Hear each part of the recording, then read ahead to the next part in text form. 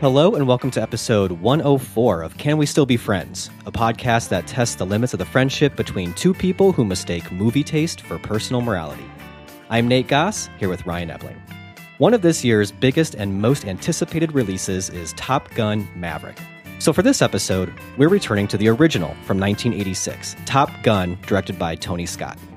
And to help us talk about it, we've invited Ryan's brother-in-law, Chris Hugh, to help us revel in the awesomeness of 80s nostalgia. While many rolled their eyes at the idea of a Top Gun sequel over 30 years too late, Maverick has wowed audiences and critics in ways that rival the nostalgic love for the original. So we wanted to see how one of the biggest movies starring one of Hollywood's biggest stars looks after all these years. Top Gun is one of the most recognizable films of all time. Its actors, the lines, the visuals, the music, all have become iconic. At the time, it was a hit with audiences, raking in $357 million worldwide on a $15 million budget. Critics were mixed, acknowledging the masterfully thrilling fight sequences and blockbuster potential, but found fault with the less-than-clear storyline and less-than-believable love story. Nominated for 4 Oscars, it won 1 for Best Original Song. It's hard to say what its lasting legacy is, but most people would probably say either the quotable lines or the sweaty beach volleyball scene. But with so much of the movie seared into the public consciousness, is it actually good? Or does the Defense Department regret to inform us that this movie is dead because it is stupid? Keep listening.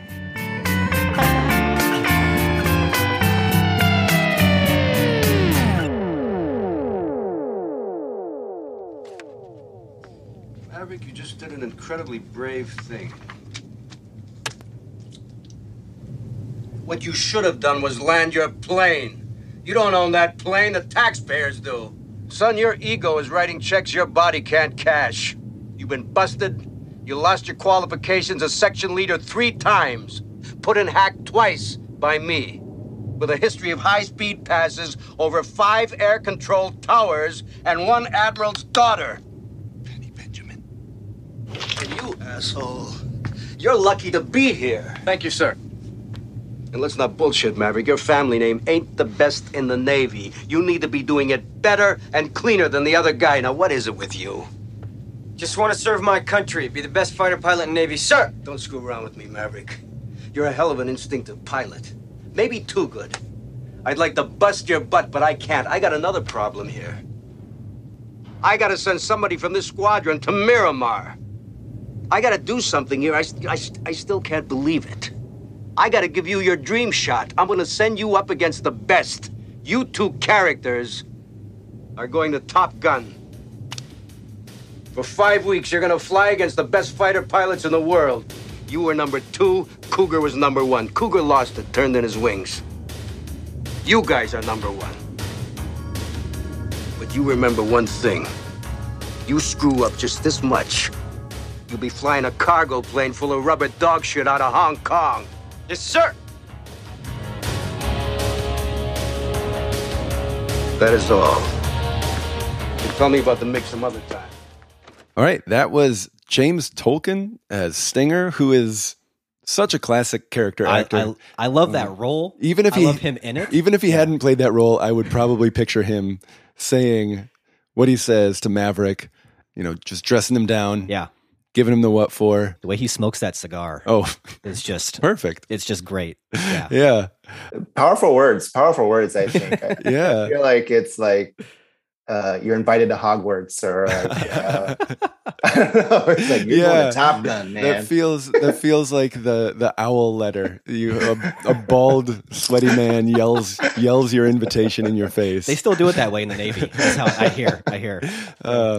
But that is our guest, jumping in, Chris Hugh, who I'm glad to have here. He's my brother-in-law. Your brother-in-law. So we've talked movies here and there. Yeah, thanks for having me. Yeah. So glad you're here to talk about Top Gun, a movie that we had all seen before this episode, of course. Who hasn't? Mm-hmm. Even if you haven't seen it, you've seen it. Now, I know in our last episode, though, I would say I was pretty sure I was going to see Top Gun Maverick. You were a little bit more on the fence, I think, as far as it was going to... Maybe. You'd see if you got around to it. But it turns out, I really liked it. You did get around I really liked it, yeah. And you actually saw it with our guest. Yeah. Chris. I had texted the family, like, knowing... we have a chance here to see Top Gun Maverick. Because we were at the grandparents' house for Memorial Day weekend, And so we had some built-in babysitting, and Chris knew that was our chance. But we got there. Okay, so I don't know if this matters. The movie started at 8:30. We were running a little bit late. We got there, I think, at 8:42, which usually puts you square in the middle of the trailers. And there were a lot of trailers. Not apparently at the one we went to. I mean, I feel like there was a ton when I saw because it. Because we walk into the theater, Tom Cruise is fixing up a motorbike. Oh, that's where you walked in. Yeah. Well, I could tell you this. What did we miss? I can tell you this. You could just put on Top Gun. Uh-huh. That's pretty much it. It starts. It's the the exact same. It's got the same it's got the same sort of what do you call that? Oh, it has exposition. No? Yeah, it does. It starts with that, and then it seriously starts with Kenny Loggins, Danger Zone, with the shots of jets taking off and landing on aircraft. What a mood setter! But like new ones, and then it just cuts to Tom Cruise. We must have fixing just up. missed it. Was it a motorcycle or was it a jet? I think it was a jet. Yeah, it was a jet. We were, like I said, we were pretty disoriented. Chris was really nervously trying to figure out whether we should stay or not. So I couldn't tell what Tom Cruise was. I think the only thing that you may have missed that would have been important is, did you see the cool way he sat down in a chair? Right. He kind of sits down into a chair and grabs a cup of coffee, and then he starts working on the jet. I don't remember that at all. Again, the trauma, like it just, I'm not taking anything in. I mean, it was just, I don't know. It was just a very maverick chair sitting. I bet. I can imagine. Oh, I can't even imagine now that I say that I can imagine. Mm-hmm. Well, we'll keep that in mind as we talk about Top Gun Maverick. That you're going into talking about that movie without that context. Without the context, yeah. But anyways, that's really not the main movie we're talking about. No. We're talking about Top Gun, the original. Right. And of course, the sequel is the occasion for that discussion. But why don't we pull back a little bit, do what we do, and Top Gun, man, let's talk about some first viewings here. I mean, Chris, I feel like as our guest, I'd love to hear your sort of experience with Top Gun before we really get into the rewatch. Yeah, sure. No, I mean, I was racking my brain the other day, like, when did I see this movie? Because I have this note here, the video game. I remember playing the video game. The Nintendo game. First one, the first. I guess there were, I don't know how many there were. Maybe there were two, but at least for the NES, the first one, which didn't have any storyline. No, it was just you and a jet. That. Yeah, and you had like refueling challenges, which were like really, really difficult. But that came out like, I think 1987 or 88. But that would put me at like 5-6 years old, which seems really young to see this movie. But so maybe let's just say I must have been 8 years old, maybe, if it's in the 90s, if it's like 1990 and I'm seeing this movie. Was it a movie that was like in your house? Did you have it on VHS or? I think we did. Yeah. I think we did have it on VHS. I think they must have just given it out when you bought a home in the 80s, because I feel like every home had a VHS copy of Top Gun and probably the vinyl like soundtrack. Yeah. And I'm from San Diego, so they just hand them out. Like they're just on the street. They just want you to have it. Because there's so few, there's so few movies that like highlight San Diego. Well, I don't really know that's true, but I think I grew up thinking that.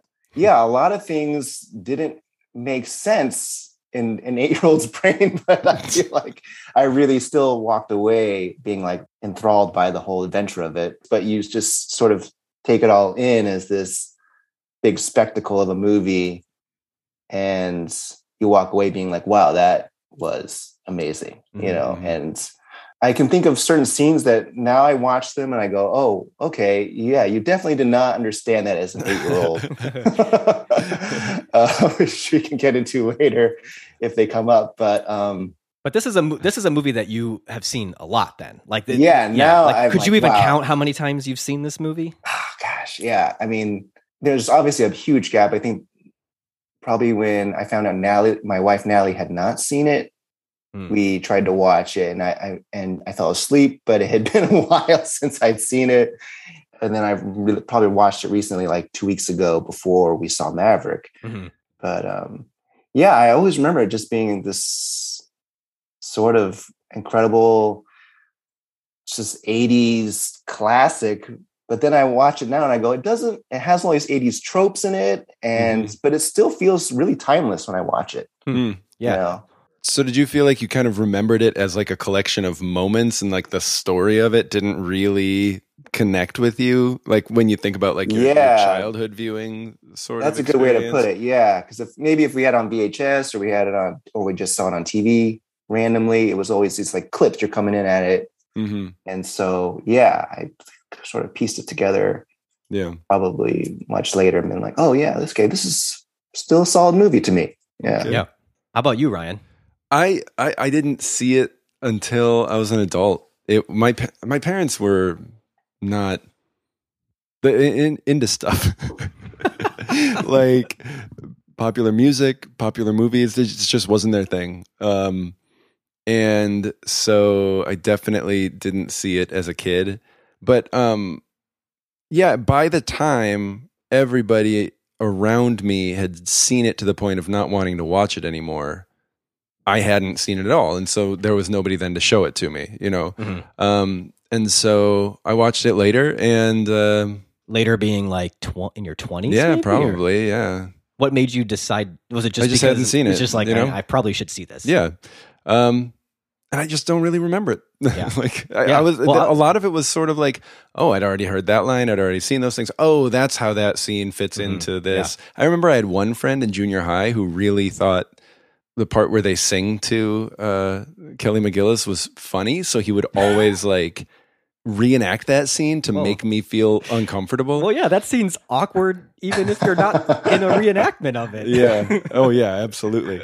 It's awkward to watch. So I was like, what is this movie that this guy sings this old song? I was like, it wasn't selling me on the movie exactly.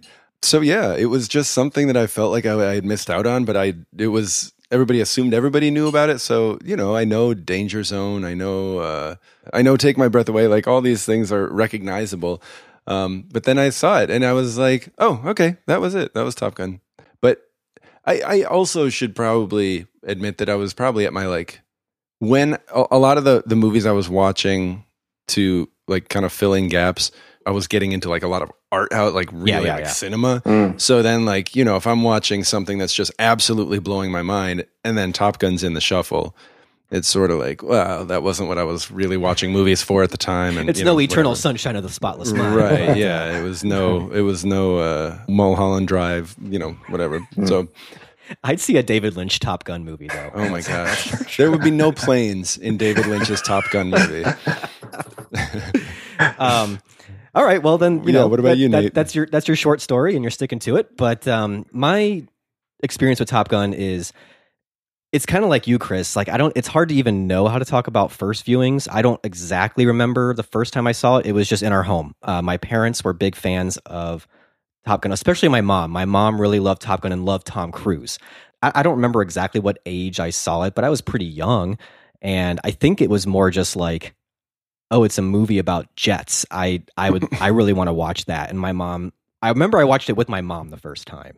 But you know, when you're that young and you're watching a movie like that, you know the story enough just to get you to the next part with jets. And it probably wasn't until watching it again, like in high school, I had some friends, and I don't really know why, but they were just also, they remember Top Gun, and we would just pop it on and watch it occasionally. I remember even my high school band, like rock band, for a show, we wanted to have, it was like our final show ever, and we wanted to have a big sort of coming out onto the stage. And so we had the PA system play the Top Gun anthem as we walked up onto the stage. Now, can you imagine this? This would have been... Like, That's a great guitar riff. We were, yeah, and we just kind of walked up slowly to the stage while the Top Gun anthem was playing, and it was pretty awesome. But that just tells you how much of, like, even amongst my peers, amongst my friend group, like Top Gun was just... You could quote any line from it. Everyone just knew everything from Top Gun pretty much. Yeah. And even when I was a kid, one of my best friends, his dad was actually an airplane mechanic. And so we used to just, when we would go to his house, we would watch Top Gun, and he would like talk a lot about like, this is the specific jet that's flying right now. And like, that would never happen in real life or whatever during like, you know, whatever. But that would just is another way of just saying that Top Gun was just all over the place. But then I hadn't watched it for a really long time until I was, again, Chris, my story is very much parallel to yours, where my wife had not seen Top Gun. And so we watched it, and for me, I think I was kind of like, yep, this is exactly what I remember of Top Gun. And she was kind of like, okay, this is whatever. And then when Top Gun Maverick was announced, it was one of those, oh, great, this is just another franchise. Like, this wasn't even a franchise movie. Yeah. And they're scraping the bottom of the barrel so much that they're just trying to make franchises out of stuff that was never even a franchise, And so that was kind of my feeling about Top Gun Maverick. I kind of assumed that it wasn't going to be very good. Even though I was like, but I'll probably see it. Because, and we'll get into this when we get into Top Gun in my mind just kind of always gets a pass. Like, it's probably not going to be very good, but it's Top Gun. What are you going to do? Like, is Top Gun itself even that good? I don't know. It gets a pass because it's just part of Top Gun. It's just Top Gun. And so that was sort of my feeling going into Top Gun Maverick. And I was really taken aback when the critical reception started coming in and everybody was really glowing about it. Yeah, I was like really pleasantly surprised to see that Top Gun Maverick, it not only wasn't what I worst feared, it was almost an answer to what I worst feared. And we should definitely get into that, even though this isn't really a Top Gun Maverick episode. I think it'll have to be to an extent. So rewatching it, rewatching Top Gun. Let's talk about anything change. I mean, just quick, like, how did it feel to rewatch Top Gun, Chris? Yeah, gosh. I mean, I don't know. It does feel like a timeless movie to me. I was watching it thinking, man, okay, yeah, there's all these little 80s moments that you're like, oh yeah, that's sort of outdated. But then a lot of it isn't outdated to me. You're still observing these naval aviators take off and what is almost to me like a science fiction situation. I don't know, where, they're flying these massive technological feats in the air. Might as well be aliens and astronauts. Yeah. Well, the way they even film like the MiGs, they're kind of like alien. They're not like a real enemy. Like they're not a defined enemy. And they're kind of faceless. And so they do kind of have that just sort of alien type of invasion type of presence. Yeah, no, absolutely. And it's weird. I think in rewatching it, it felt like I was watching, I don't know, a sports movie and a sci-fi movie at the same time. Just seeing how, it's like, oh, we have this guy, he's like this hotshot player. He's got, I don't know, the coach could be like Val Kilmer's character, actually, more so, and Viper kind of together, but like Viper more the coach. Tom Skerritt. Tom Skerritt. Yeah, he's like this coach, but then watching Val Kilmer's performance more, I'm like, oh, he really is in some ways like a friend looking out for him kind of at the beginning. He's trying to advise him, but in a sort of brash way. That's interesting. It definitely, for being, ostensibly a military movie, it does not follow the formula of any sort of military movie or war movie. I think you're spot on by saying it's more of a sports movie in its arc, but bringing it into the military realm. I think this definitely follows the beats more of a sports movie. But then it's like, what's the sport? I've seen a lot of people will talk a lot about it being sort of like a pro-war movie. It's definitely pro-military. And it's definitely pro-military. I find that it's actually not all that concerned about making much of a statement at all about war or the military or the U.S. even. It's a sports movie. So it's like having this like really technical ability and being sort of independent, but then having to learn how to also work as a team. And it has all the beats, I think, of like most of the sports movies you've seen, whether it's like, the Mighty Ducks to like Hoosiers, like. It's kind of like, do you have the guts? Like, do you have the guts to do what it takes? Sure, you got the talent, but yeah. It's just a movie. Like, it's just a generic movie. And I think so much of what bothers me or just doesn't impress me about Top Gun, Maverick does better. Because this time I was sort of like, the story is super unclear, which you guys are kind of making a case for that being somewhat of a positive, or you're spinning that a little bit more of a positive, which I can see. But Maverick had a much clearer, like, we are training for this mission to do this. And the mission is this. You have to do this in this amount of time. And we watched them get closer to that. I felt so oriented in Maverick. And this one, they're like, all right, Cougar is out. You're in Top Gun. Great. All right. do flight stuff. You're better at flight stuff than me. And then in the end, they have someplace to go. It felt a lot messier and a lot more directionless this time, even though what it does well, it does perfectly. The flying stuff. The stuff as a kid. The flying stuff. It's just perfect. The jets are cool. They still are cool. I can report back to my 10-year-old self that the jets are still cool. The jets are still cool. We have confirmation. But I it was actually based off of this journal article that was written about the Top Gun school. And then they were just kind of like making a script out of that. So you're probably right. It's not nearly as clear what the movie's even doing or what its focus is. But it's like we just wanted to make a movie about the people who do this, the people who are in this Top Gun program, because we think it's very kind of cool. But yeah, this movie is a little bit more sloppy. It's a little more all over the place. Or at least, I don't know. How did you feel? I mean, Chris, are you even able, like, I'm having a hard time even separating out, like, my sort of internalized idea of Top Gun over the years with, like, a rewatch where I'm trying to watch this fresh, you know? Right. I totally understand what you mean. I mean, because even after maybe listening to some behind the scenes stuff, and, you know, they probably had a formula, like, sort of this, at that time, the formula of what worked for a movie like this that they wanted. And then they're kind of consulting with the Navy at the same time, like Department of Defense. We want to include these things. And the Navy is like, well, that's not really what the Navy, like, that's not really what pilots do.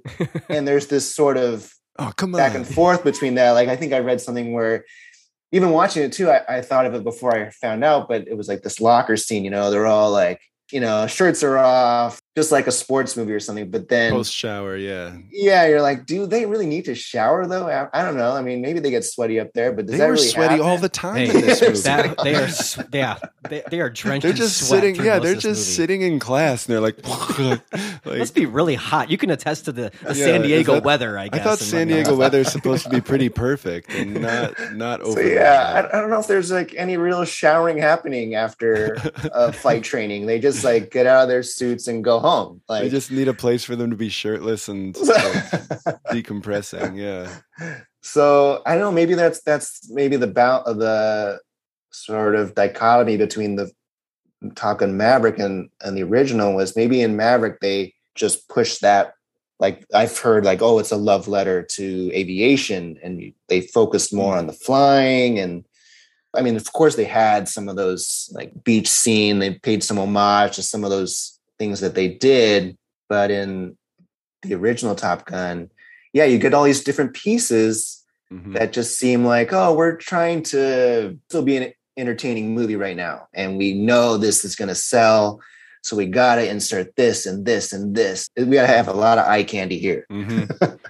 I was reading Roger Ebert's review of it, and he said, this is a movie that comes in two parts. It knows exactly what to do with special effects, but doesn't have a clue as to how two people in love might act and talk and think. And it feels like they were sort of like, oh, this flight story is cool, but will enough people think it's cool? Like, well, women think it's cool. We've got to put in a love story. And like, will they understand the stakes if his best friend doesn't die? And like, you know, like all these things that kind of get thrown in that Maverick, again, just uses better. Now, I can't remember. I remember hearing this on, I took a tour of the Paramount Studios when I was in LA this was years ago. And I can't find an article necessarily to back this up, but I remember on the tour they were saying that Top Gun was kind of Paramount's, like they didn't actually have much of a summer movie to release that summer. And it was just sort of like Paramount's kind of like, well, we got to put something out that's going to be sort of our summer movie. Tom Cruise, he's, you know, kind of a good name we can put on this. And you know, we've got this script and we can just make this movie, and we can get Tony Scott, who was known for doing commercials. He did like a Saab commercial that they liked and just hired him to basically do Top Gun. But it was like sort of like their long shot movie. And so to me, if like, you know, that it's sort of not that surprising that it's a bit of a mess. Yeah. And I have this theory that there's like enough in Top Gun that keeps audiences there. And then I think there's all these other things about it that are outside the movie. They're part of the movie, but kind of outside of it, that made it into this cultural phenomenon that sort of has a life of its own, to where it's not just me and you, Chris, that can't really look at Top Gun objectively. It's like most of America can't really look at Top Gun objectively. And the things I want to point out as sort of these outside of it things that took off is, I think in this day and age, we really underestimate the degree to which a memorable soundtrack and score can keep a movie alive, even a mediocre one. Yep. Now, it seems weird now to even say Top Gun's a mediocre movie, but it kind of is. Like, you know, it's got amazing dogfight and jet scenes, but you know, I'm kind of with Roger Ebert, where it's just like, how do you even review a movie like this, where the good parts are so good and the bad parts are just relentless? But what kept it alive is that in our collective consciousness, you had like all these things, whether it was Tom Cruise himself, who would keep going on to make big movies, or it's this soundtrack where it's just kind of like, if you hear Kenny Loggins' Highway to the Danger Zone, like even if you haven't seen Top Gun for years, it immediately makes this like neural connection in your brain. It's like, Top Gun. Yeah, Top Gun. Yeah, or I'm an aircraft carrier now. Yeah, or you hear Berlin's Take My Breath Away, which is just a great song, and it's written by Giorgio Moroder. So of course it was going to be great. He won the Oscar for, it's just an amazing song by itself outside of Top Gun. But then every time you hear that song, it takes you right back to, it takes your breath away. Super awkward sex scene. Top Gun. That's not even good. But it's part of Top Gun. It's part of this lore. It's part of this cultural phenomenon that just takes on a life of its own. So that by the time Top Gun Maverick comes out, it's just, you carry all that with you, and it having that kind of score and that kind of thing, it sort of plants roots in your minds and makes these sort of positive, deeper connections. And it seems like the 90s knew this. And we somehow lost it, because if you hear Bryan Adams, you know, you have a fondness for Robin Hood, Prince of Thieves that nobody should have.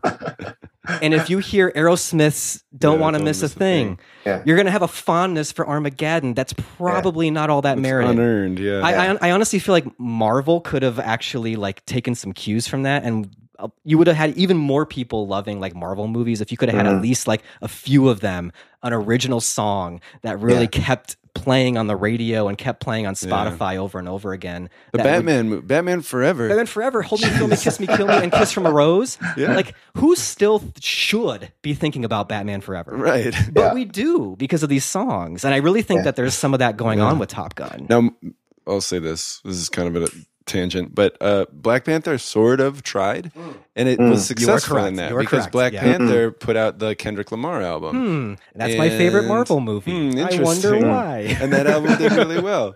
Yeah. I totally agree. It's like it's the power of an old timey jukebox song. Yes. Like, and that's like Ghost. You know, everyone hears Ghost, and they just think right back. You're shaping clay into a pot, because I mean, we could go on. There's, you know, I mean, the Three Musketeers had that song with like Sting and Rod Stewart, but then you've got like The Bodyguard, Dirty Dancing. I mean, these are all movies that they would not have the life they have if not for the song. And I think there's a lot of that going on with Top Gun. Yeah. And honestly, like, I don't say that as a knock against the movie. That's just smart. Yeah. That's just like smart business. And it doesn't even always work out, because for every one of those, there's like a Nickelback song for that Spider-Man movie that just like nobody, but like, I'm just saying that, like, you know, there's a lot more going on with Top Gun that actually I think made it rise above your typical summer blockbuster that we get nowadays. That there was just sort of a better marketing approach, where it was just like, even if we don't have the best movie in our hands, we can do a lot to keep this alive. Which, that was another brilliant choice by Top Gun Maverick, was don't write a new theme. No, just keep it. Use the original. Don't even update it. Right. But how do you get a hit song now? Right. That's a question too. Well, if it's in, that's true. I guess I don't really know, but if it's in a movie that enough people see, it would get that sort of iconic status. Then I think it could sort of reach that status. Chris, were there things that you wanted to talk about, or things that you had taken notes on? Oh yeah. In sort of the rewatch phase of it, it's like I think I watched it now maybe 2 or 3 times since we saw Maverick and chunks. But I was like, oh, now I'm in the space of like catching continuity errors. like I'm like, now I'm like watching this way too much. And maybe you guys have some thoughts on this. So there was a scene where Goose, played by Anthony Edwards, he meets Meg Ryan and his son Bradley at the airport, Mhm. and A young Miles Teller. yeah, young Miles Teller running towards him, and then they cut away to like several other scenes, like Maverick's got to go and meet up with Charlie, played by Kelly McGillis. And then they have, I don't know if the date scene, but then, their love making scene happens. They have another hop mission they got to do. There's all these other scenes. And then they cut back to Goose playing Great Balls of Fire on the piano. You take my nerves and you rattle my brain. Think about your love drives a man insane. You break my will. They're having this meal and they're all having fun. And like the flowers he had given her when they met is still on the table. So that meal directly after when they met up.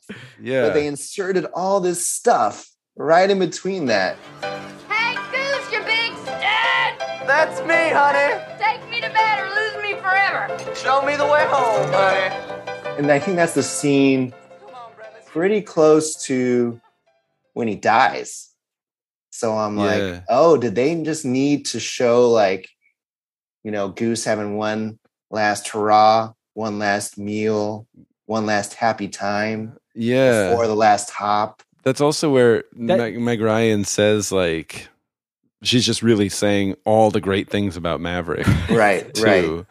I feel like that scene, to me at least, was really just the function of it was to get that emotional hit of when Goose dies. You needed like one last sort of like, this is a family man. Booster. Mm-hmm. This is a family man. He knows how to have fun, and him and Maverick are so close and tight-knit. And he is just someone who was so full of life. Goose was. And knows one verse of Great Balls of Fire. And, and he had this wife that really loved him, and this kid that you know what I mean? Like it was trying to do a lot to really ultimately give you the gut punch of when Goose dies. And I don't know. I'm not going to say like I tear up necessarily when that happens, but it works in a movie that is so silly. It just even presents itself for the most part as just good, dumb fun. It has this surprising moment there.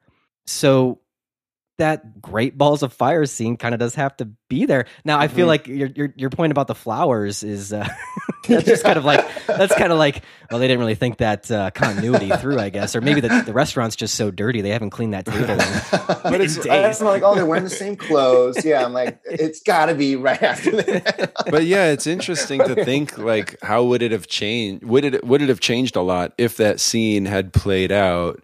Like we saw them meeting, and then we saw the whole meal singing scene, and then everything else that came after. Like, would we have remembered it? Would it have made but I think you're right that it kind of speaks to the way that they were just kind of shuffling the movie around to make it palatable. You could see those scenes being kind of so generic and interchangeable, stock, that an editor could be like, well, if we move it here, it'll play better than if we move it here. But you could really put it anywhere.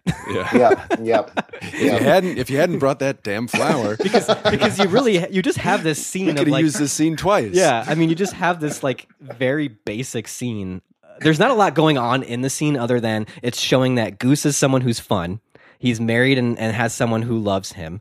And the other function of that scene is Meg Ryan's character points out that like Maverick is actually in love with Charlie. You know? And hey, the romantic relationship between the two of them probably needed Meg Ryan to just spell it out. Yeah. Oh my gosh.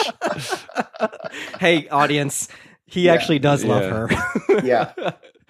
All evidence from his performance to the contrary.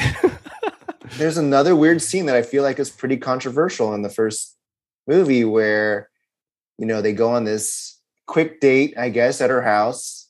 And then he showers. Yeah, right? He's like, I gotta go take a shower. Like, I'm out of here. And then the very next scene, they're in this elevator. Yeah. And he's like sweaty again from something else, working out. And he's like, I guess you need to take another shower. And I always thought that was such a weird jump cut. Yeah. And I think that was another insert of a scene saying we need to show some type of prolonged romance here because I don't think people are buying it.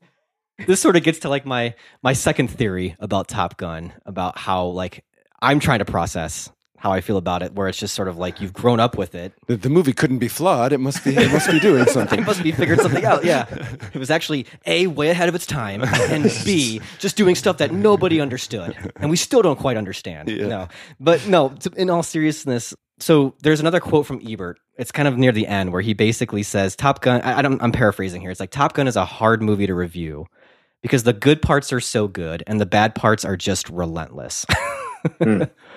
And my feeling is like Ebert's not wrong, although like 10-year-old me didn't seem to notice. I just thought I was... See, now when I watched that love stuff, I thought I was squirming during those love scenes and that romance because I was 10. Like I thought that was the reason. Now I realized, no, I was squirming because they're bad. They're weird. They're really bad. Especially the scene where she's like driving through traffic just so she can like stop and tell him that he's a great pilot, but she didn't want to show it because of how much she's fallen for him. Like that is some soap opera, bad dialogue, you know? But I feel like when a movie takes off like that culturally, I think even the worst parts, they sort of earn this like tongue-in-cheek knowing glance, sort of like memes before there were even memes, cachet. The bad parts to me now, I watch them and they're just like when you see a meme of something that's like, yeah, it's cheesy. That's part of what we love about it. There's something that's actually connecting with people, I think, in that cheesiness. And I think Top Gun Maverick was interesting in that there's not as much to laugh at in Top Gun Maverick. And it'll be interesting to see, even though like the critics really love Top Gun Maverick, and I really like Top Gun Maverick, will it have the life though that Top Gun has? Will it be one of those like it's a respected movie, but when I just want to watch something for fun, I'm going to throw on the original Top Gun. I don't think there's a whole lot of thinking you need to do in Top Gun Maverick necessarily, like to have fun with it. Right. But, you know, okay, for instance, here's something that's just like the stuff with Iceman is also really cheesy. That sort of like hard bite he does at him. Yeah. Oh, yeah. Is so memorable, but it's so cheesy. And do you have moments like that in Top Gun Maverick? I don't know. That's a good explanation for the bad parts. They have to be there. They want you to laugh at them. Yeah, No. I don't think it was intentional. Don't get me wrong. I think there are parts that are supposed to be just comedic, like the guy who keeps spilling coffee on himself. Yeah. Oh, yeah. And but it is pretty silly. Like when that guy's like, "I want butts." No. Yeah, I guess that plays on how we view humor now, how we like to see humor play out in our movies. Like we're really self-aware. We're really self-aware. Yeah. And what keeps the movie alive is the parts that were good. The jet fighting, like the action sequences, they hold up really well. It's filmed in a way that like you can follow it. Like it's got a logic to it. That's not easy to do up in the air with a bunch of jets flying around in open space, you know? Yeah, it makes you feel like you're part of their adventure in there. I mean, it has all those pieces that it needs in the first movie and the second movie, which felt more of a ride. I mean, definitely like it was I did feel literally on the edge of my seat on a lot of those scenes, which the first movie does not put me on the edge as, you know, I mean, nowhere near, even just the beginning of Maverick where he's just trying to go fast. Yeah. I'm like, what is going on here? Yeah. You know? And well, I think one of the things that Top Gun Maverick does that Top Gun's lacking is it tells you this is the mission and you know how hard that mission is. Yeah. And so like you're on the edge of your seat because you know what they're supposed to be doing. Right. Whereas with Top Gun, most of the scenes, it's kind of like if it's a sort of instructional thing, you got to try to shoot down the instructor. Yeah. But there's no real like tactical, this is what makes one better than the other or something like that. And then even in the last sequence where it's the real thing, you don't really know what the mission was other than you just got to like get these MiGs out of there. Yeah. Whereas at Top Gun Maverick, it's like you know exactly what that flight route is and all the different areas in which that's going to be near impossible. And then so they can just be flying, but you know exactly what they're supposed to be doing and how hard that is. You know, so they can make something that's not even combat at the time, just like flying through a really hard area, Right. edge of your seat, because you know how you've been informed, you've been taught how hard that is. I mean, maybe you guys felt the same way. There's just that moment where you're like, this is a heist movie now? Like, you just immediately told me this is a heist movie. You could have called it Top Gun and Mission Impossible. Yeah. And I still would have gone to see it. I mean, that speaks to the awareness of the creators of Top Gun Maverick, that in the 80s, the sports movie was huge, right? Like Rocky was, not maybe about 10 years old. You mentioned Hoosiers. Like, there were all these sports movies. Sports movies aren't very popular now. They're pretty played out. And I remember recently Bill Simmons said the sports documentary killed the sports movie.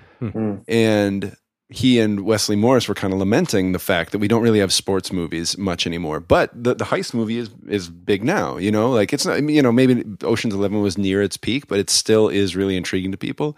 And so instead of saying like, we're going to make a military movie or remake another sports movie, they said, we're going to make a heist movie. And I hadn't thought of that until you said that, Chris, but that is exactly what's happening. And I think that the strength of both those movies is saying like, we're ostensibly a military movie, but the emotional core is this other type of movie. And I felt personally more emotionally invested in everything that's happening in Maverick. I think in Top Gun, they orient you enough to be excited by the dogfighting, but it's not much more than, yeah, he did it. Whereas in Maverick, I was, like you said, edge of my seat. It was just like, one thing that I tend to notice is when somebody can teach you something quickly enough to make you feel like you're an expert or know enough. Like, you watch the Great British Baking Show and you're like, in the first episode, you're like, I've never even heard of this dish. And then by the time it's done, they're like, oh, that's totally undercooked. And you're like, they didn't have to tell you that. And in this one, you're like, oh, he's taking that too fast. Or like, he's going too slow around that first curve. He's never going to make it. That's too many G's. Right, exactly. Like, what did I know about that stuff 45 seconds ago? But now I'm like Maverick does a good enough job. And I think part of it is the heist movie aspect of it, because they laid it out. You have to do this and this and this and this. And you have to fly this low and you can't go this. And you have to, you're going to experience this, and the plane can't really handle that, and your body can barely handle it, and you're going to have to, all that stuff. And they don't just do it to the point that you can be excited by what happens, but that you're actually like feeling your stomach drop when they don't get it, or you're like, they're going to do it this time after, because you can sort of like see the numbers and everything. So Maverick just took what Top Gun did well and improved on it. I think in every way, personally. Sure. I wanted to talk about Iceman. I guess I have questions. Is he supposed to be the villain? Because I feel like he is, but he's right almost all the time. Like, nothing he says to Maverick that's like, it's supposed to be like this challenging stuff. It's like, yeah, he's right. Yeah. We won. All right. They won too, man. That's not what I heard. Well, we did. We got Jester. No. Below the hard deck does not count. Hard deck my ass. We nailed that son of a bitch. Ha! You guys really are cowboys. What's your problem, Kazansky? You're everyone's problem. That's because every time you go up in the air, you're unsafe. I don't like you because you're dangerous. That's right. Ice, man. I am dangerous. Is he supposed to be the villain, or am I just trying to oversimplify that? Or Chris, what did you think of Iceman? Yeah, no, that makes me think of how I'm like, yeah, is he the coach? Is Viper the coach, or is Iceman not the opposing player? Or does it take a friend to bail you out to be like, now we're friends? Is it how it ends? Yeah. It's like they have all this rivalry, and then I guess maybe it wasn't even really a huge rivalry, even though they kind of play us that tension. He's not the villain. No, I wouldn't say he is. But he's definitely kind of portrayed like that, right? Like, he looks like Ivan Drago. Good point. I mean, he's not the jealous boyfriend. There's no competition for Maverick. And it seems like anytime they confront each other, it's just Iceman trying to make Maverick better. Mm-hmm. Isn't there kind of that character in a lot of the team sports movies? Like the person who's on the same team, but just sees the other person as a threat. Like they don't like the way that person on the team runs the team. They feel like that person's going to drag the team down because of their ego. I mean, it's in the script, guys. His ego's writing checks his body can't cash. Yeah. You know, I'm actually just blanking on sports movies right now, but I feel like that's a thing. You know, well, like Adam Banks in Mighty Ducks. That's a good was one of those characters. I feel like the Tom Skerritt character is, more of the coach, with Iceman kind of being that sort of like other teammate that just doesn't like him. Yeah, he's definitely they try to play him on the edge of a villain, but then they pull back from it. Like the scene where Goose dies and there's this, competition happening, and Iceman, I guess, cuts him off. And Iceman's just sort of in the middle. He can't get the shot. And Maverick's telling him to get out of the way. And Goose is also kind of egging him on, like, yeah, get out of the way. Come on, Jesus Christ. Ice, take the shot. Come on, Ice, get the hell out of there. I can't get the angle. I'm too close for missiles. I'm switching to guns. Ice, fire, or clear.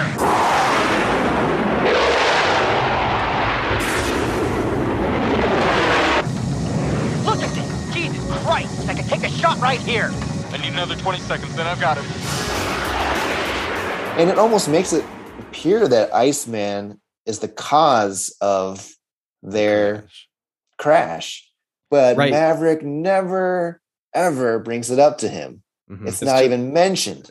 He just takes it all on him. Yeah, that's what I remember you saying that, and I was watching. I'm like, yeah, like Iceman should have moved, and he didn't. But that's it. Well, well, this is the way I saw that scene. Is that they both run by different sort of philosophies or ethoses. Like Val Kilmer is very much the sort of like, you do things by the book, and you take your time, and you're careful. That's the way you do it. Otherwise, you're going to get people killed. That's sort of Iceman's way of thinking about things, and it's gotten him pretty far. Obviously, Maverick is much more. I mean, this is all over Top Gun Maverick. Don't think. Yeah, Maverick's much more instinct. Trust your gut and live dangerously. And sometimes you've just got to have that sort of reckless abandon to get the mission done. And in that scene, both of those philosophies kind of hit each other, because really it's supposed to be Iceman's shot. And because Maverick, Iceman keeps saying, I'm going to get it, just I need more time. And Maverick's like, I don't want to give it to you because I've got the shot. I can take it right now. But that's not playing by the book, which is like the two sort of mentalities really colliding at that point. And then it collides catastrophically because Goose dies. And my feeling is that like there's a sense that both of them are kind of right and wrong, and they both realize it in that moment. Like Iceman should have gotten out of the way. He should have improvised a little bit there. Because he felt like he could have gotten it and he was supposed to get it, but when it wasn't happening, he should have gotten out of the way. So that someone like Maverick, who kept saying, I've got the shot, I'm just going to take it, could have taken it. But Maverick in that moment also realizes that being reckless has its limits, and being reckless does have catastrophic consequences. And there's that scene that I actually really like in the locker room where Iceman, there's a moment where it's like he could have really dug into Maverick and sort of like said, look, this is what your recklessness got you. But it doesn't happen. Mitchell, I'm sorry about Goose. Everybody liked him.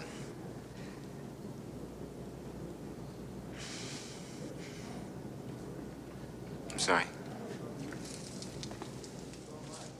But I feel like there's a lot of in a movie with no subtext. There is some subtext there of like mutual respect of like your way of thinking isn't totally wrong. My way of thinking isn't totally wrong either. Yeah. Like we both bring something different to this, which I think actually plays out really beautifully in Top Gun Maverick. Yeah. Like when they bring Iceman back. Right. Well, again, spoiler alert for anyone who hasn't seen it. Yeah.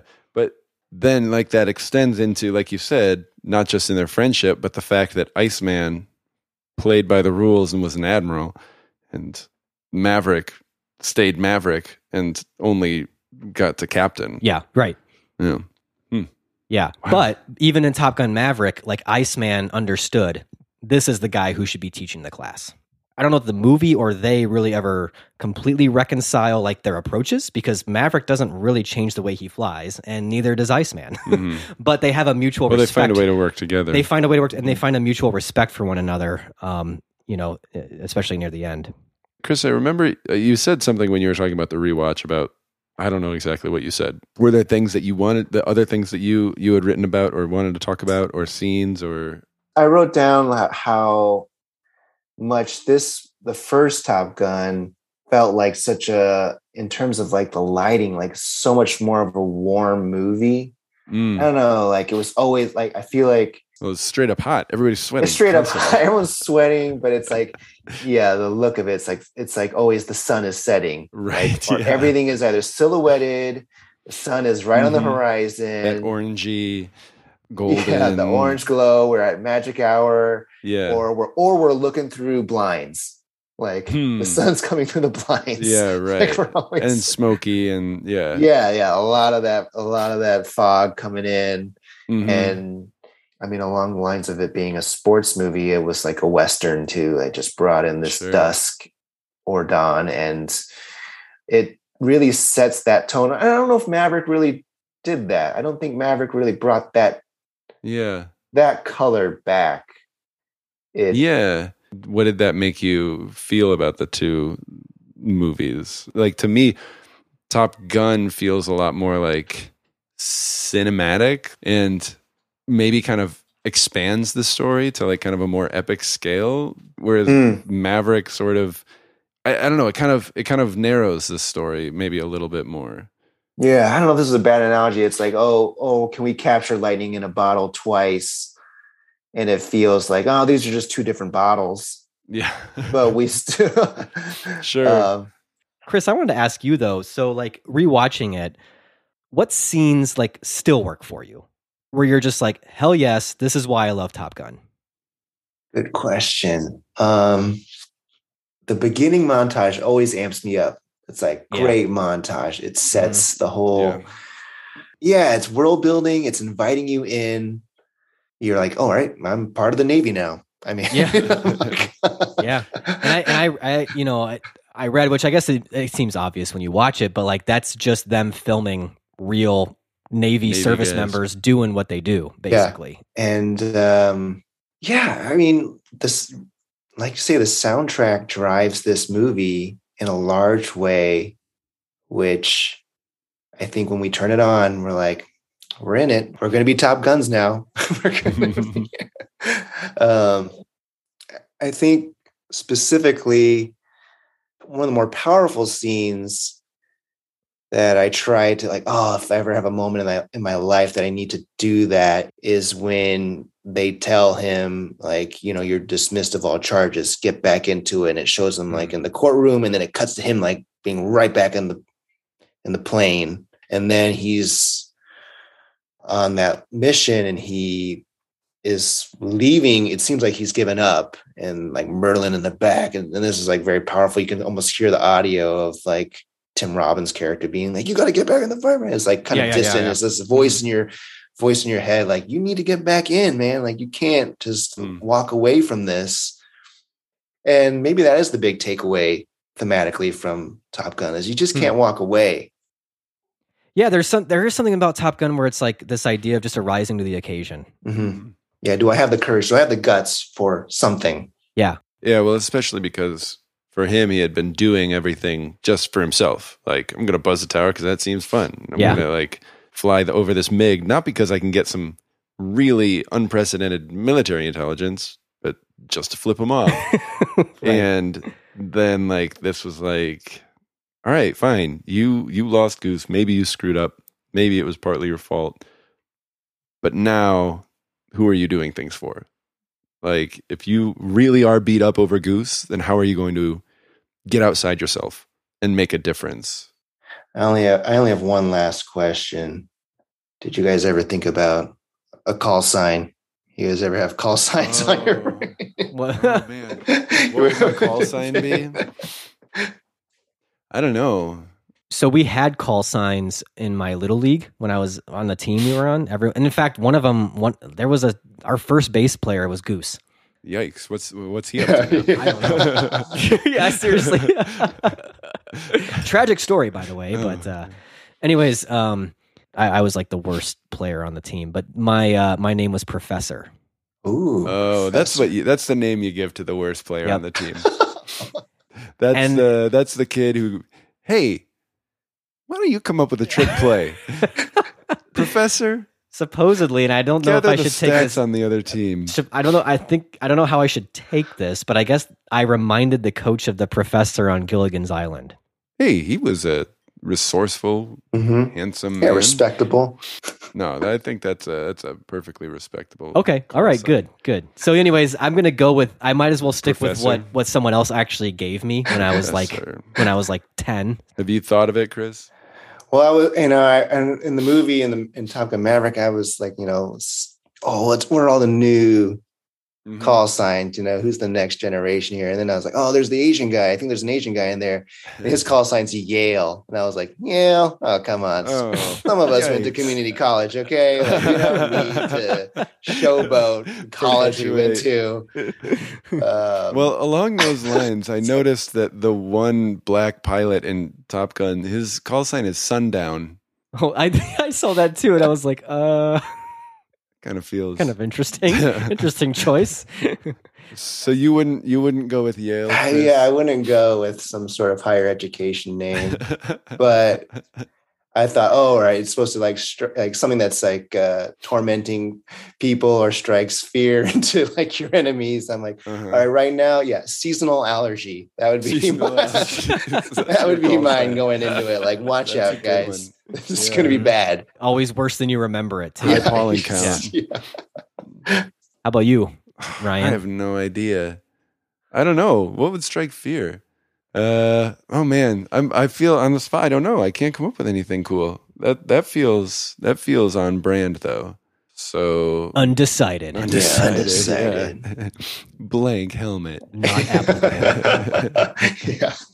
So yeah, being put on the spot. So yeah, that strikes fear. So being put on the spot. Being put on the spot. Yeah. Yeah, a best man speech. Yeah. You don't want to. Yeah.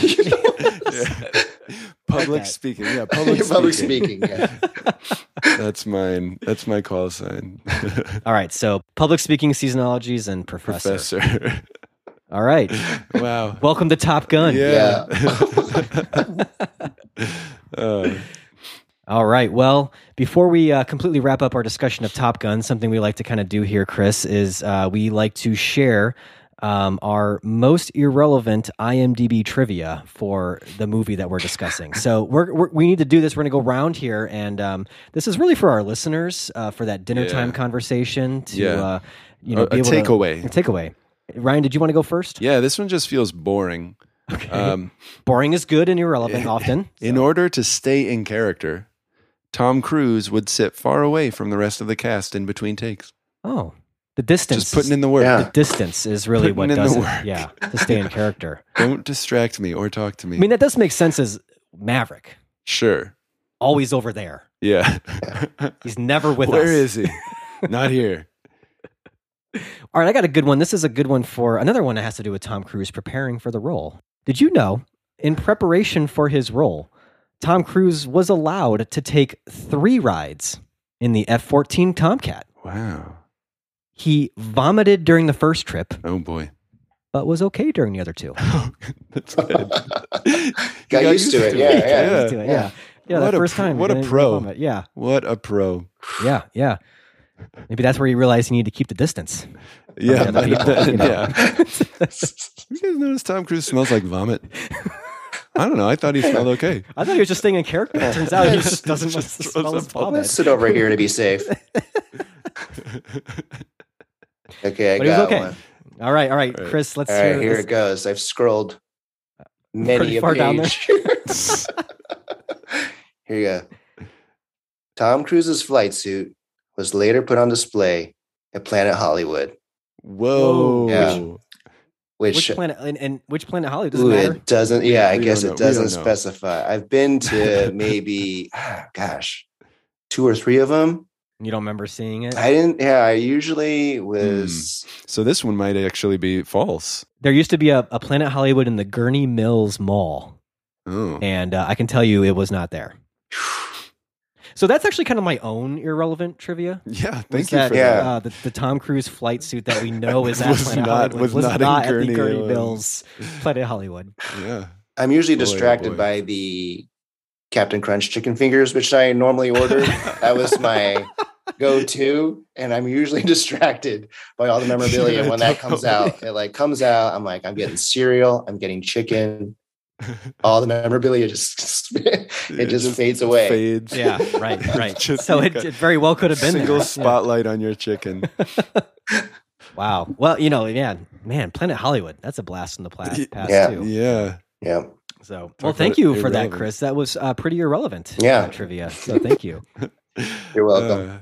All right. Well, do we need to go over our feelings about Top Gun after the discussion Any more after the about rewatch? your feelings or- about each other about Top Gun? Are we all I think good we're all here? Good. Yeah. We feel good. We're all best buds. I don't think you can end a conversation about Top Gun without high-fiving and hugging. I mean, I feel good about here, but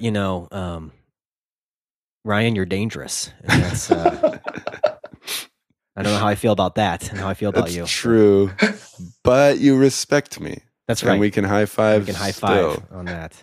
But Chris, thank you so much for coming on the podcast. I mean, I feel like you brought a real sort of great fan perspective to Top Gun that I was really glad to have here. Oh, thanks for having me. It was great. I can't believe I'm in the podcast. I'm inside this podcast. So Go wake up your sons. Tell them you did it. Tell them seasonal allergies made it into the podcast. Well, anyways, yeah, thank you so much for being here. We really appreciate it. You're welcome, guys. All right, well, I guess, Ryan, we should then talk about what we're going to be discussing next on the next episode of Can We Still Be Friends? The thing is, we don't actually have anything completely set in stone right now. Right. We've got some ideas, one of which is that we know we're going to have another guest. Uh-huh. The guest is going to be someone that longtime listeners of the podcast should be pretty familiar with at this point, and that is we're going to bring Andrew on, who calls in a lot to the podcast. We've played his voice messages quite a few times. Yeah. Full disclosure, he actually was my college roommate, and we've remained good friends. He's a huge movie fan, knows a ton about movies, and so we're going to have him on. And I'm excited to have him on, but he's going to choose the movie that we watch. Right. And we don't know what that choice is going to be yet. It's Right. going to be his choice for what he really wants us to see. Yeah. So he's going to bring maybe an underappreciated sort of movie, kind of like we did with the Spencer and Happy Go Lucky episode. Yeah. Who knows? We don't know. It could be something classic. It could be something new. Could be a new classic. Whoa, geez. That just pushes them right together. Yeah. New and classic. Right. Yeah, I mean, I don't want to put that kind of Contemporary pressure classic. on him to come up with something like that. But he could. think But he he can could do it. He could do it. Yeah. Absolutely. Yeah. It could be something irrelevant. It could be. It could be something terrible. Like that he even thinks is terrible. Right, but he just really wants us to watch it, 'cause Yeah, and he this doesn't whole want to be time- alone in that. Yeah, or this whole time he's been wanting to get back at us. And is like, It's a long game. I'm gonna Playing. It's a really long game. Yeah. I gotta tell you, I don't even think he knows how bad I still feel about this, but I was one of those roommates that hit the snooze button a lot. Oh boy. In the morning. Oh man. Like I could not help it. What are you bringing me into? I know. I didn't. I do think this could be a long game Holy where cow. he's held this in close to 20 years now. Yeah. And is Holy like, cow, Nate. I know. You should have told me It's- this a long time it's ago. a huge character flaw of mine. Wow. You still do it? No, I've worked on it. Okay, good. I'm not even kidding. I've worked on this. Like, I've worked on not hitting the snooze button as much because I know how terrible that is for anyone else in the room Yeah. that is trying to sleep. Or even if they're not sleeping, like just hearing an alarm every 10 minutes Yeah. over and over again. Man, that's awful. At least I'm confessing to it. So I'm hoping if he's listening to this, this is my this as your repentance. this is my confession. So please don't do that to us. Wow. You know, I know that's probably been And on his mind. I have nothing to do with No, that's the thing. it. I It's didn't like, even know about it. take it out on me. I deserve it. Yeah. Leave Ryan out of it. Yeah, please. But yeah, so Well, that definitely changes my anticipation. we're still good. He's not that kind of person. I don't think. I hope not. I don't think he's that kind I of hope person. not. Well, that could have been part of the plan all along. Just pretend to be a really good friend, pretend to be a great person. I don't know how good of a person you need to be to forgive something like that. Hitting snooze. I mean, I'm talking like 3-4 times. Wow. That's approaching an hour. It was bad. I've grown up since then. All right? That's good. It's kind of unforgivable. Like, I don't really even know anybody else who does that. Still? I mean, like... in their late 30s? But also just, like, does that, generally speaking, period. Like, when there's other people in the room. Oh, I bet there's a lot of college students who do that. College students are awful. True, yeah. Maybe you're a college student. Let us know. Yeah, Give us some feedback. We'd love to hear about our college student listeners. So that's the plan. The other thing I'll mention is that it's possible that we might just even take a little bit of a breather. Yeah. I think we've earned it because Nate and I are recording this we either with this, COVID yeah. or on the heels of COVID. Right. Nate, you still have COVID right now? I'm sitting in the room with yes. you with COVID. Yeah, we both. Yeah, that's the thing is, just so we don't sound completely irresponsible. You also. I am on my 5th day of having had COVID. symptoms, so Yeah. like we're both kind of. We did not give it to each other. No. But yeah, as we're recording this, we are both positive. Have both tested positive for COVID, and in fact, Chris was remote. Chris was remote. In fact, you could probably tell that by the recording. So we kept him safe. Yep. But you had tested positive, and then we kind of figured we would record all three of us remote because you were positive, and I didn't think I was. Right. And then I started feeling a little under the weather, tested, and then I'm kind of like, hey, if we're both positive, we both got this thing. Why don't you just come over? Yeah. And so yeah, that's kind of. If we sound a little congested, I don't know if we do or not. I actually I feel like I might. I feel okay, but like, yeah, we recorded this whole episode with COVID. So that we might take next month off. I just don't know exactly when the next episode will drop, but we do know that when it drops, it's going to be with Andrew and a movie of his selection. Mm-hmm. So anyways, before we say goodbye, we hope you all have a wonderful summer and are enjoying this summer so far. Let's just run through a couple different ways that you can always get in touch with us. To listen to or comment on this or any of our past episodes, find us at canwestillbefriends.net or email us at feedback@canwestillbefriends.net. Find us on Facebook at Can We Still Be Friends Podcast or Instagram at Can We Still Be Friends Pod. And if you'd like to leave us a voice message and perhaps be featured on the podcast, call us at 847-306-9532 or email us a voice memo. As always, we'd love it if you could subscribe and leave us a rating or a review at Apple Podcasts. Those ratings really help spread the word about our show. Can We Still Be Friends is written and produced by Ryan Ebling and Nate Goss and edited by Nate Goss. Thanks for listening. We'll catch you next time.